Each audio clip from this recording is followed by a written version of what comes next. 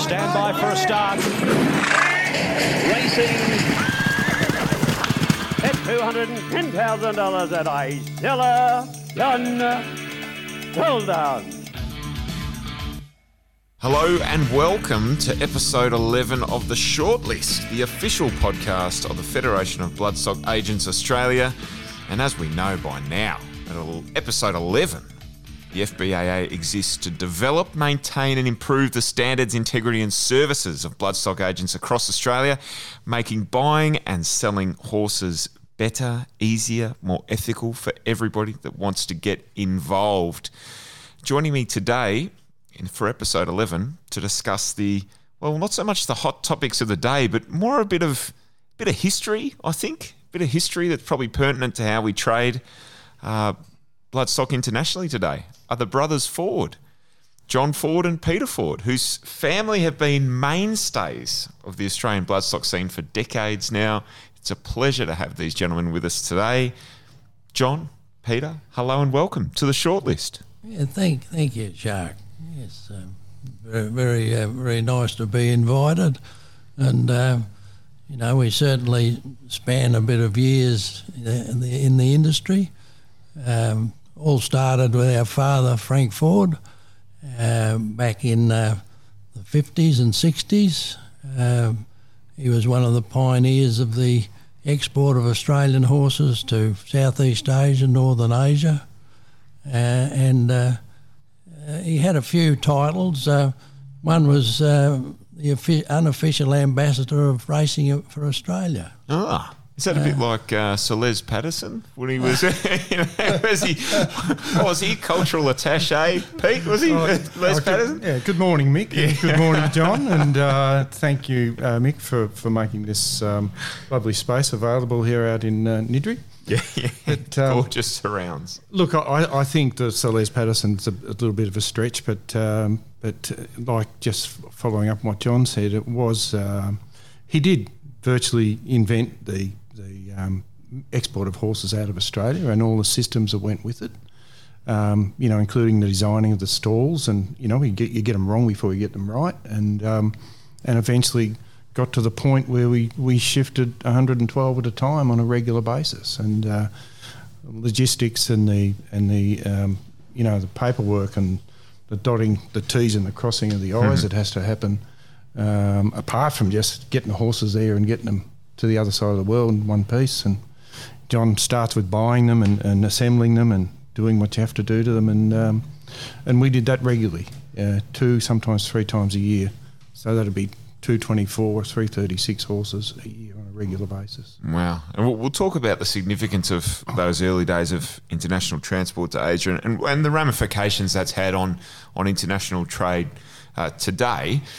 But more recently, Pete, you're known as the man who bought Helsing, unnamed, spotted her from nowhere, the dam of the Great Black Caviar, and a noted farm starter, helping people get their broodmare bands up and going. You've done that successfully for a number of farms, and often seen around sales working closely with the Griffiths de Kock team, as it is now. And you've had much success from yearlings right through to broodmares. Yeah, I suppose that which started off with ponies and riding horses and equestrian horses, and in the 60s, Frank had a client that John had a lot to do with, Philippe Ismail, and they were breaking records buying top price yearlings all over Australia.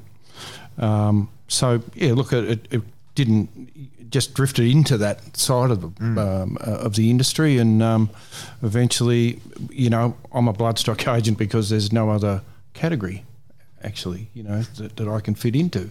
So equine relocator. Well, yeah, I did tell you that, and I'll stick to that. Equine relocator, equine advisor, but the Helsing or the unnamed Desert Sun Scandinavia filly was a fairly important day, and I only asked one person for their opinion, and that was my brother John, who's sitting beside me, and he said, apart from the fact that she was a great type and beautiful, mare, type of mare to have a decent sort of foal, he said she needs a few Sunday clothes, which meant she needed to be, put on a little bit of condition and get the old hair out of her and whatnot. So we often say it's easy to buy a it's harder to buy a horse in not as good condition as what we're used to seeing at our yearling sales. Nick? And John, you've had a long and storied career yourself and much success. You've bought Caulfield Cup winners, Epsom winners, Derby winners. You know, there's probably nothing you haven't done, but personally, you're quite a horseman yourself, equestrian and polo to an international level. Well, that's right. In my younger days, and when I was quite slim, yes, I was a successful show jumping rider. I had a very good horse called Highlander, and we were lucky enough to win the Grand Prix in the Royal Melbourne Show in 1965. It got to a stage I started playing polo as a teenager. My first coach was Sir Ali Creswick, and my mentor in those early days was Hilton Nicholas, both former VRC chairmen. I was lucky enough, to know some of these people, the prominent racing people, and some of the old trainers, as a teenager, going around with my father, looking at horses that we were buying. On the polo side, I got to a stage where I was heavily involved with my father in the bloodstock business, and I couldn't do show jumping and polo, so I concentrated on the bloodstock and the polo. And I had a very satisfying career as a polo player. Attained a handicap of 4 goals, which is quite high, and represented Victoria interstate on a number of occasions, and played at Warwick Farm, which was the leading polo ground in the middle of Warwick Farm Racecourse. So we saw quite a bit of Sydney, and also at the Royal Show. We played polo at night at the show. But over the years, there's been a lot of thoroughbred identities and polo people involved. Sandy Tate, of the famous Tate family, he was a very good player. He was captain New South Wales, and it gets back to, I think, what I learned as a horseman, active horseman, and riding horses, training horses for polo, show jumping, gave me a great understanding of the horse itself. Temperament was always a big thing in all, whether it was polo, show jumping, racing, and conformation, of course, was prime criteria for any sort of a horse. So, it's been very interesting, and I went to a lot of sales. Some of those big shipments we bought. So for instance, we'd go to an Inglis sale. John Inglis was always happy to see Frank Ford and his son. And, if we had a particular shipment, we'd probably buy, 40 to 50 horses at John's sale and the Wright Stevensons, and then Dalgety sales, and David Cole's, of course. A lot of them were bought privately, those in the old days, but it's a very, very interesting career with horses. Well, let's have a chat about and get into our big issue for the day. I guess, broadly speaking, it's Australia's role in the global thoroughbred industry, and primarily as a feeder nation for a lot of Asian jurisdictions that don't have strong breeding programs. And we've sort of alluded to it already in the Ford family and role as pioneers in horse export.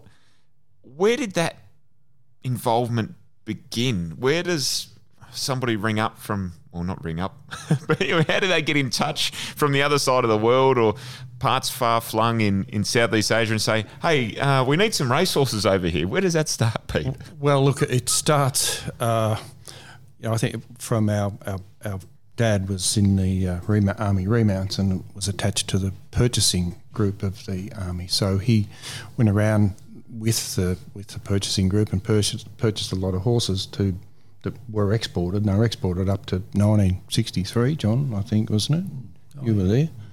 I was a bit young.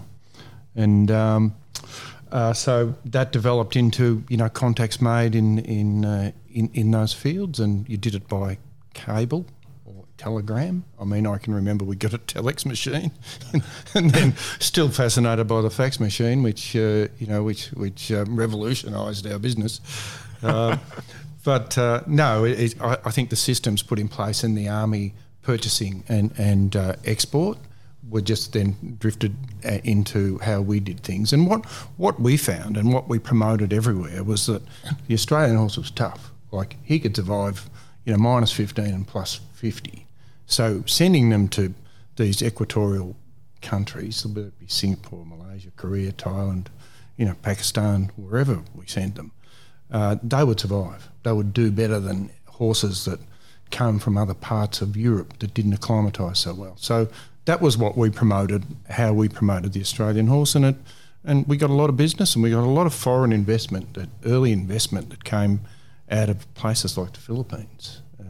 John, you can probably expand on that. The thing is, the performances, particularly in Singapore, Malaysia in those days, of the Australian horses, alerted the owners that they are interested in. There were certain breeds that did very well. Horses of old days, Smoky Eyes and Jambo, and a few of those sort of horses that handled the wet tracks. Today in Hong Kong. It's interesting that many years ago, the Thai Turf Club imported 40 thoroughbred fillies for their owners, and that was done in conjunction by Frank, my father, in conjunction with Frank Minchin of Wright Stevenson's. So one thing that our father always instilled in us, that always, if there was a job to be done, if someone else had an order, we were happy to help them out and participate that way. The old saying, one of his great sayings was, a half a loaf is better than none at all. I like that. Yeah. So that's one of the old horsey terms. But, the Philippines, for instance, we had a very good client, Augusta Santos, who was a banker, and he was a very, very strong on pedigrees. And he'd come over and he'd buy some yearling fillies. And actually, my father maintained that the cheapest way to buy a decent broodmare was to buy well-bred yearling fillies with good conformation. And if they performed on the race course, it was a big bonus. But they still had that pedigree and the bloodlines that you look for. Yeah, nothing's changed. And also then, say Philippines, like Mr. Santos, they bought broodmares in foal. They come over to the sales, say the Wright Stevens and Dalgety sale in March and the Sydney Easter sales, and you had to buy. They didn't mind if they were late services because it gave us more time to prepare them for shipping and so forth. Then stallions often bought, so the first son of Showdown ended up in the Philippines via a mare that Mr. Santos, we bought with Mr. Santos in foal to Showdown. And then talking about Indonesia, there's a very good friend and client of ours that's the leading breeder in Indonesia, and over the years, that's Madam Sahajiano, she bought a number of stallions and also the first Zabeel to go into the took him over. South, and Peter delivered him. But and also another stallion we got sent there was Eagling. But so there was also sons of So they went by sea, that lot, from would you believe, Broome? We shipped the horses from Euroa to Broome. We did that twice, and one out of Fremantle once, and they all went up to Indonesia, and I took them. I think there was about a dozen stallions on one of those shipments, and so it was a cattle ship, so you actually, you had to figure out, all you had was a cattle pens, and there's like your local Bunnings in so you bought, timber and wire and rope and managed to separate the stallions from each other and the cows. But this is a thing, and it doesn't help people listening because they can't see the documents, but you've got some old documents and old photos here, and one of them is, and we'll just explain it and people listening can paint a picture in their own mind, but was it 1983 there, John, and there's a picture of basically small horse floats backed up together almost like a corral. Yeah, like a stockyard. On a runway at an airport. No, it's right in the middle of the tarmac. The tarmac? And we had a giant tarp that we got from GV Moulder in Caulfield. Sure, this wasn't Tullamarine or something, was it? Tullamarine, yeah, right. Yeah. And the picture there has got the loading stall, which took 3 horses. And in the middle of the tarmac, we would nose 2 trucks into that loading stall and create a triangular yard. And then the truck we took the horses off would come in and we'd lock them all in so nothing could escape out into the far reaches of the Tullamarine. So, like I said to you before, we made it up as we went along, and we managed to. I can tell you now, I've taken 2,200 horses to or from somewhere in the world. Wow! And I've only managed to lose 2 of them, both in the air for various reasons. So, it was a safety. Frank was his own OH&S department, my dad.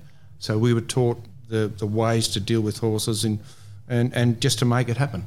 It shows you how quickly things can come in a short amount of time. I was born in 1983. So I'm 39 this year. So within the space of 40 years, we've gone from rudimentary corrals on the middle of the tarmac to these high-tech single, double, whatever boxes you want, and horses flying literally around the world weekly, daily in some parts of the world to contest these big races.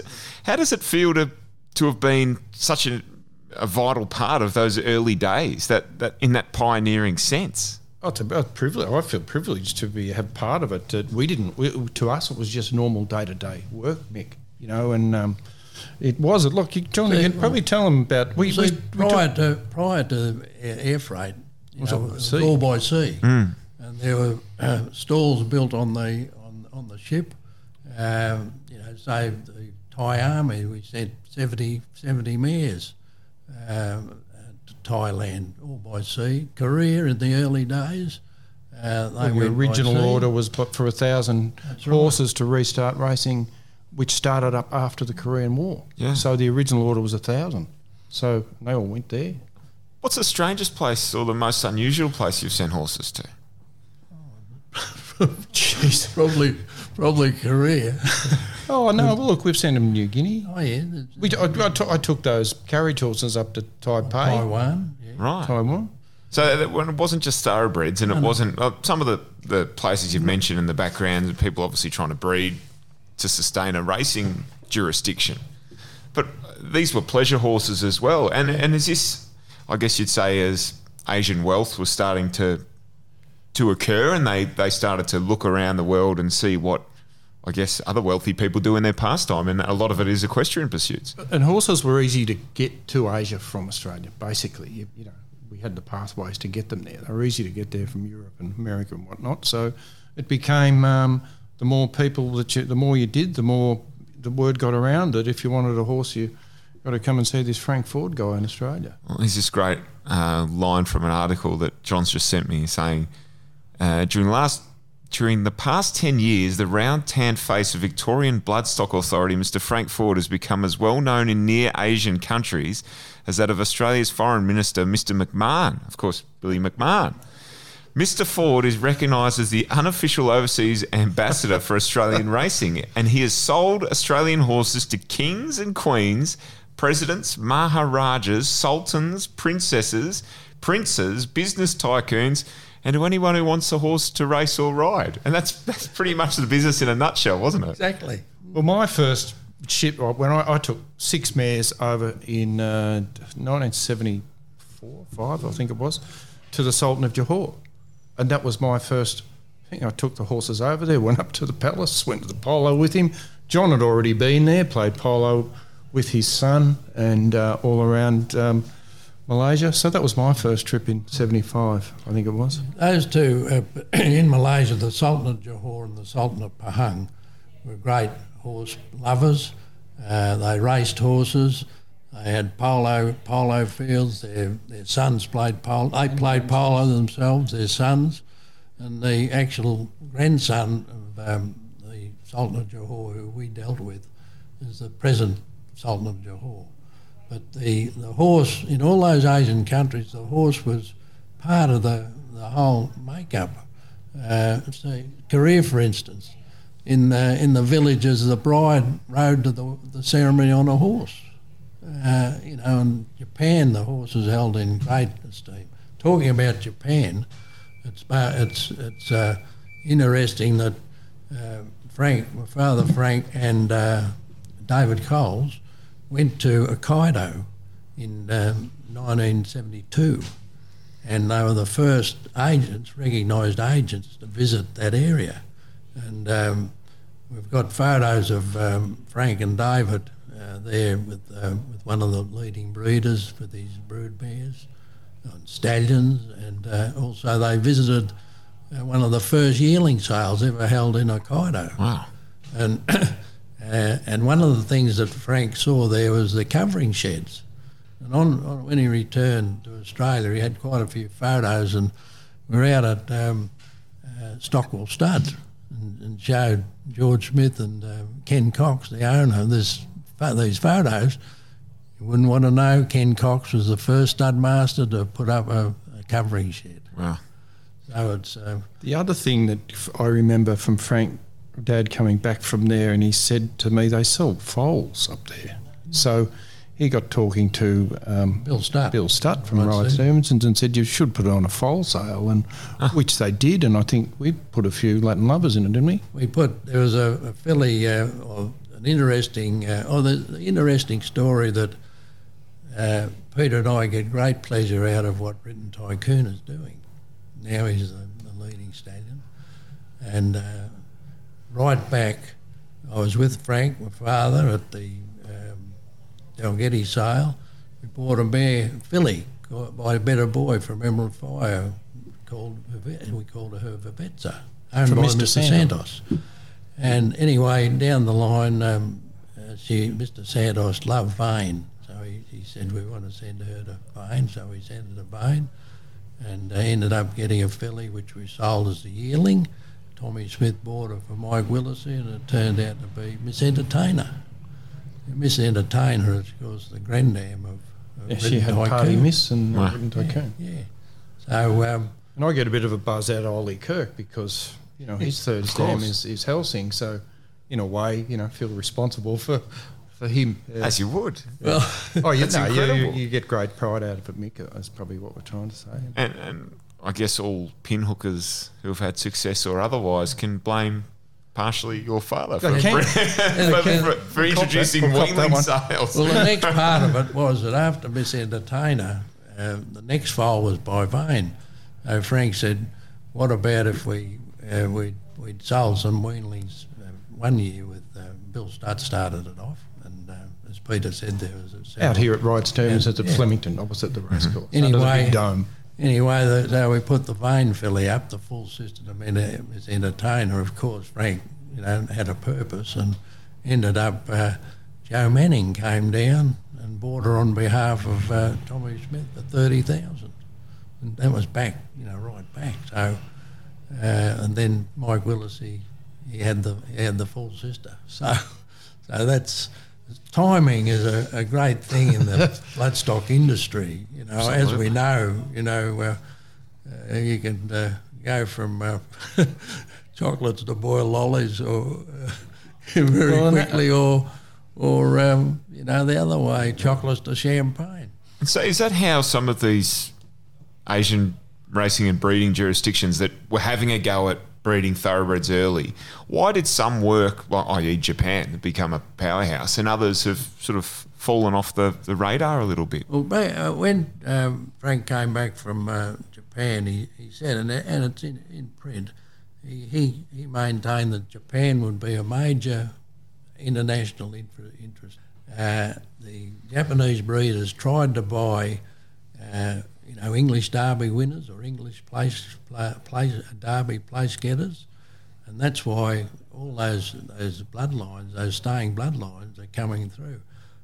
When the European horses got too dear, they went to America, and the first horse they bought was Sunday Silent. And it's changed. And look, I suppose it's we've seen a full circle, because now we have digital sales, which Yeah. So how do you and I'm experienced gentleman, let's call it that. Yeah. But how have you found that transition into the digital market? Like looking at this week alone, there's a Magic Millions digital auction. There's Bloodstock auctions have got their weekly sale. There's an English sale closing on middle of this week, as it does every 2 weeks. There's a massive amount of horses move through that digital space now. Look, it's changed things from how we do things, which is the old-fashioned way, which is, sometimes it's, still consider it the right way, but sometimes technology gets ahead of you. But you've got to be able to actually see your horse and see its traits and have a decent look at it a few times before you go spending someone's money, is how I would put it. It's too easily, opinions are too easily thrown around about horses sort of off a video. And the other thing is it cuts people like John and I out of business, But I think there's dangers associated with digital purchases. I think there's benefits. I mean, the benefits obviously are you get to go to the farms to look at them now. But if you can get around, like it's harder to cast your net so wide instead of them all being in one place and you go down and just go through them like you do at a yearling sale. So, it's got its challenges, and understanding that is the way that things are going to go ahead because it's profitable. But still, I think there's an instinct and a feel for horses that you can only get from being beside them. Yes. In a way, does it mean that you have to interact more with the farms and breeders and whatnot, and you just keep touch with them more regularly to see what they've got coming up online? Well, I think you do that, and also talking about the services of the bloodstock agents provide, especially our FBAA members. We get called on to say a stud might have a group of weanlings, and we get called on to assess them and advise on the confirmation. The biggest test for a horse to judge a horse is a weanling on its mother, or not even a foal on its mother in a paddock with grass up to nearly its knees. Mm-hmm. So that will test any bloodstock agent, but you always find a cleared patch where you can decent look get a good look at them. But and getting back to, I agree with Peter with the physical inspection is what when you're spending big money for an owner who puts his trust in your judgment. You like to see everything. You've got to check even from photos and videos. I've actually have a fellow bloodstock agent in New South Wales who his clients may see something on the digital sale. I'll get a call to go and have a look at them and give a report, take our own photographs, check everything from the teeth back to if it's a mare, the breeding part of the mare, and those things you can't see. You've got to lift the tail and have a look. And a big thing I like to see is anything you've got to check the teeth, see whether they're overshot, things like that. Little things. Check if there's any spots on the eyes and things like.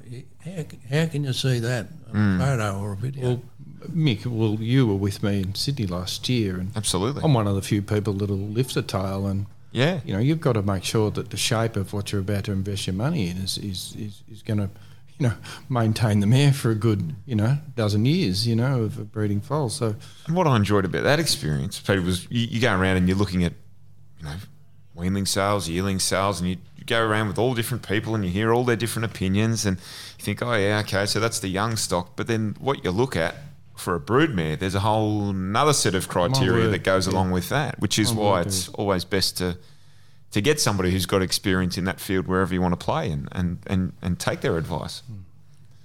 What about stallion retirements? We're coming into that season now, and we've had quite a few announcements in the last fortnight from Newgate, who have got just a plethora of Group 1 winning colts that are going off to stud in the next 12 months or so. Golden Slipper winner, Stay Inside, Wild Rulers off, Tiger Malay was just announced. that's just one farm, and we're only going to see more of these retirements. Profiteer will be announced so as well. Oh, look, I'm probably the wrong person to ask because I might be controversial what I say, but look, I do think there's a little bit of concentration. We see it in all the yearling sales with the colt syndicates and that. There seems to be a concentration on buying colts for future stallions, and they seem to, once they get to a certain mark, whether that is a Group 3, Group 2, or placing in Group 1, they're automatically become a commodity for everyone to try and get that horse as a first season stallion. Now, the people to probably ask is the Henry Fields and the John Freyers and the Peter Ortons and the Anthony Thompsons of the world, that on that question, I think there's a good horse by every stallion, and sometimes we give a stallion 3 seasons and then he's done. Why is that so? Don't know. It seems that if there's not a rollout of winners midway through the 2-year-old season, people say, "Oh well, we're off so and so." Has that always been the case, John? Well, it seems the popular stallions are go back into the showdown days, Better Boy, Vane. Those people don't remember. The Vane, for instance. If there was a horse that won the races equivalent to what Vane did, we'd be falling over ourselves. He won three races in a week. In the Melbourne Cup Carnival, yeah, 1,000, 1,200 and 1,400. And I think he won up to a mile. But and a big book then was 40 mares. So I suppose there's more investment, which has spurned like returns on investment. And yes, a certain amount of stallions got to have X amount of mares for 3 years. It becomes a commercial balancing act. It does. I mean, in our time, well, before us, our old man would put a saddle on the stallion, ride him out to the paddock, and whatever followed him back in, he'd cover it with the stallion. Yeah, right. Basically. So, I mean, I know that sounds a little bit old-fashioned, but it's more like that's how we were brought up as horsemen, rather than numbers people. And but I appreciate the way of the world, and I'm doing my best to stay in it, Mick. But I can only look at horses and assess them on the way they look and the actual instinct you get about them. So, yeah. Yes, I agree with Peter. I'd like to see, with the stake money now, if you've got a decent colt and he wins a Group 1, yes, you've probably got to protect his race performances, but it's and the same with fillies and mares. If they're sound and they're doing the job, just look at Inspirational Girl. The other day, these and Turfane. What she's done in the last 12 months. But if they remain sound, put it this way: a brood mare is once she retires, she's going to be a brood mare for a long time. But whether you've got $1 million races, and even the colts, if you delay another year, is it going to make a lot of difference? Three-year-old colts sort of being rushed off to start. They're teenage years.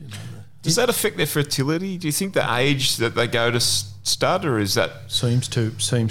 I mean, you hear of a lot of stallions that struggle with seeing horses like Star Spangled Banner, who's a great stallion in Victoria. He struggled.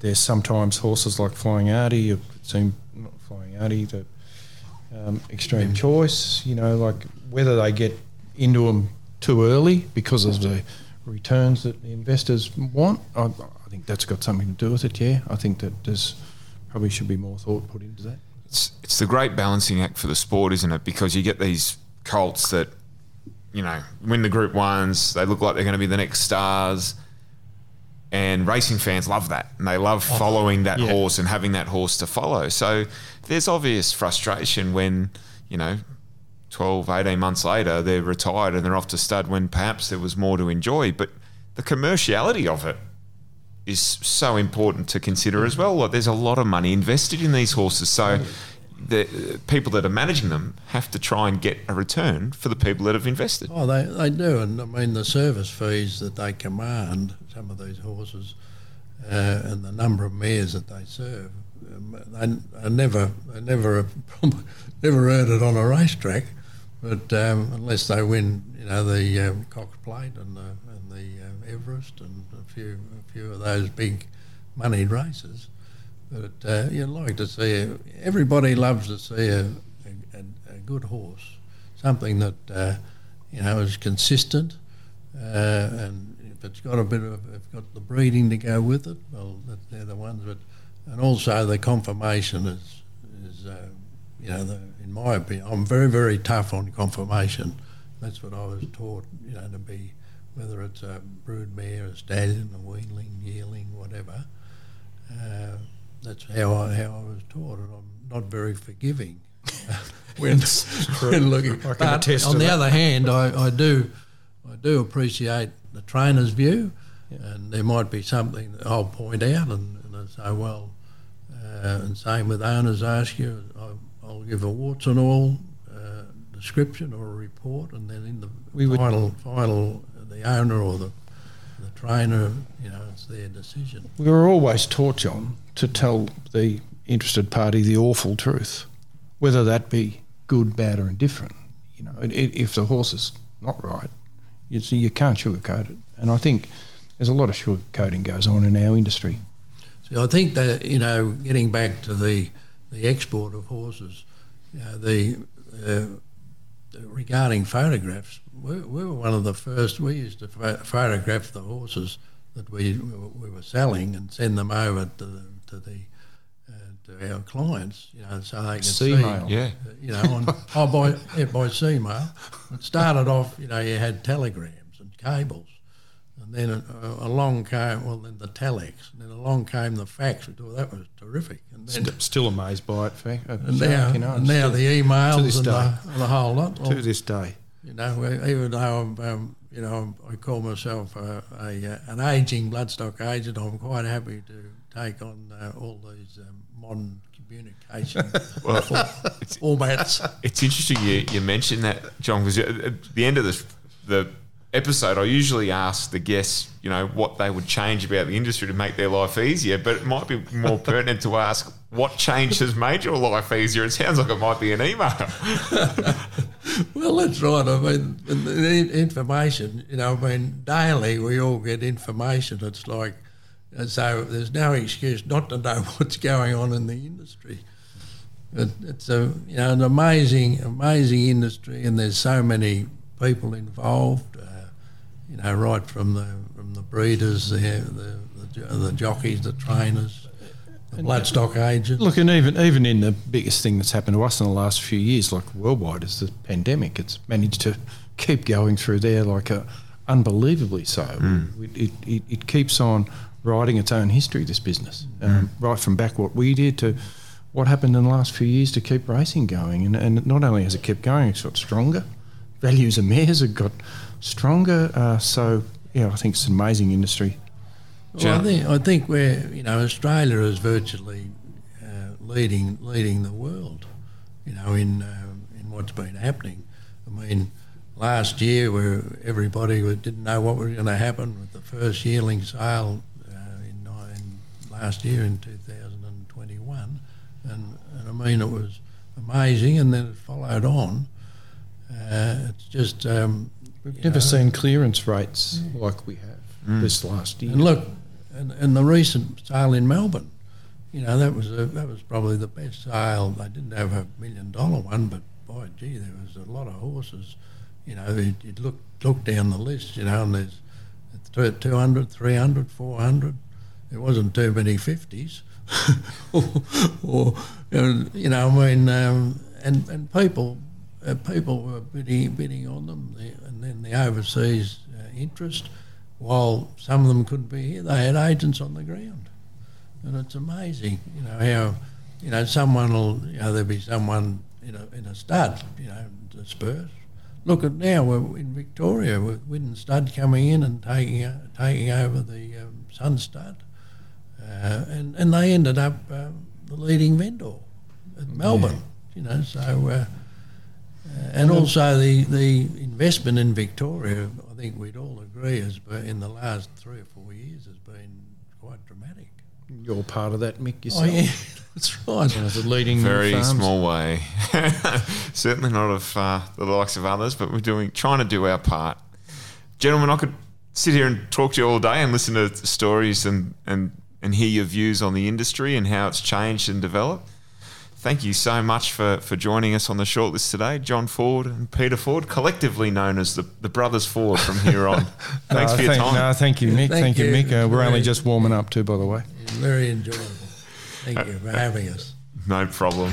And thanks for listening to everybody who listened to this episode. And remember, if you're looking for any advice regarding any bloodstock related matter, always talk to an expert. Visit bloodstockagents.com.au and get in touch with an FBAA member today.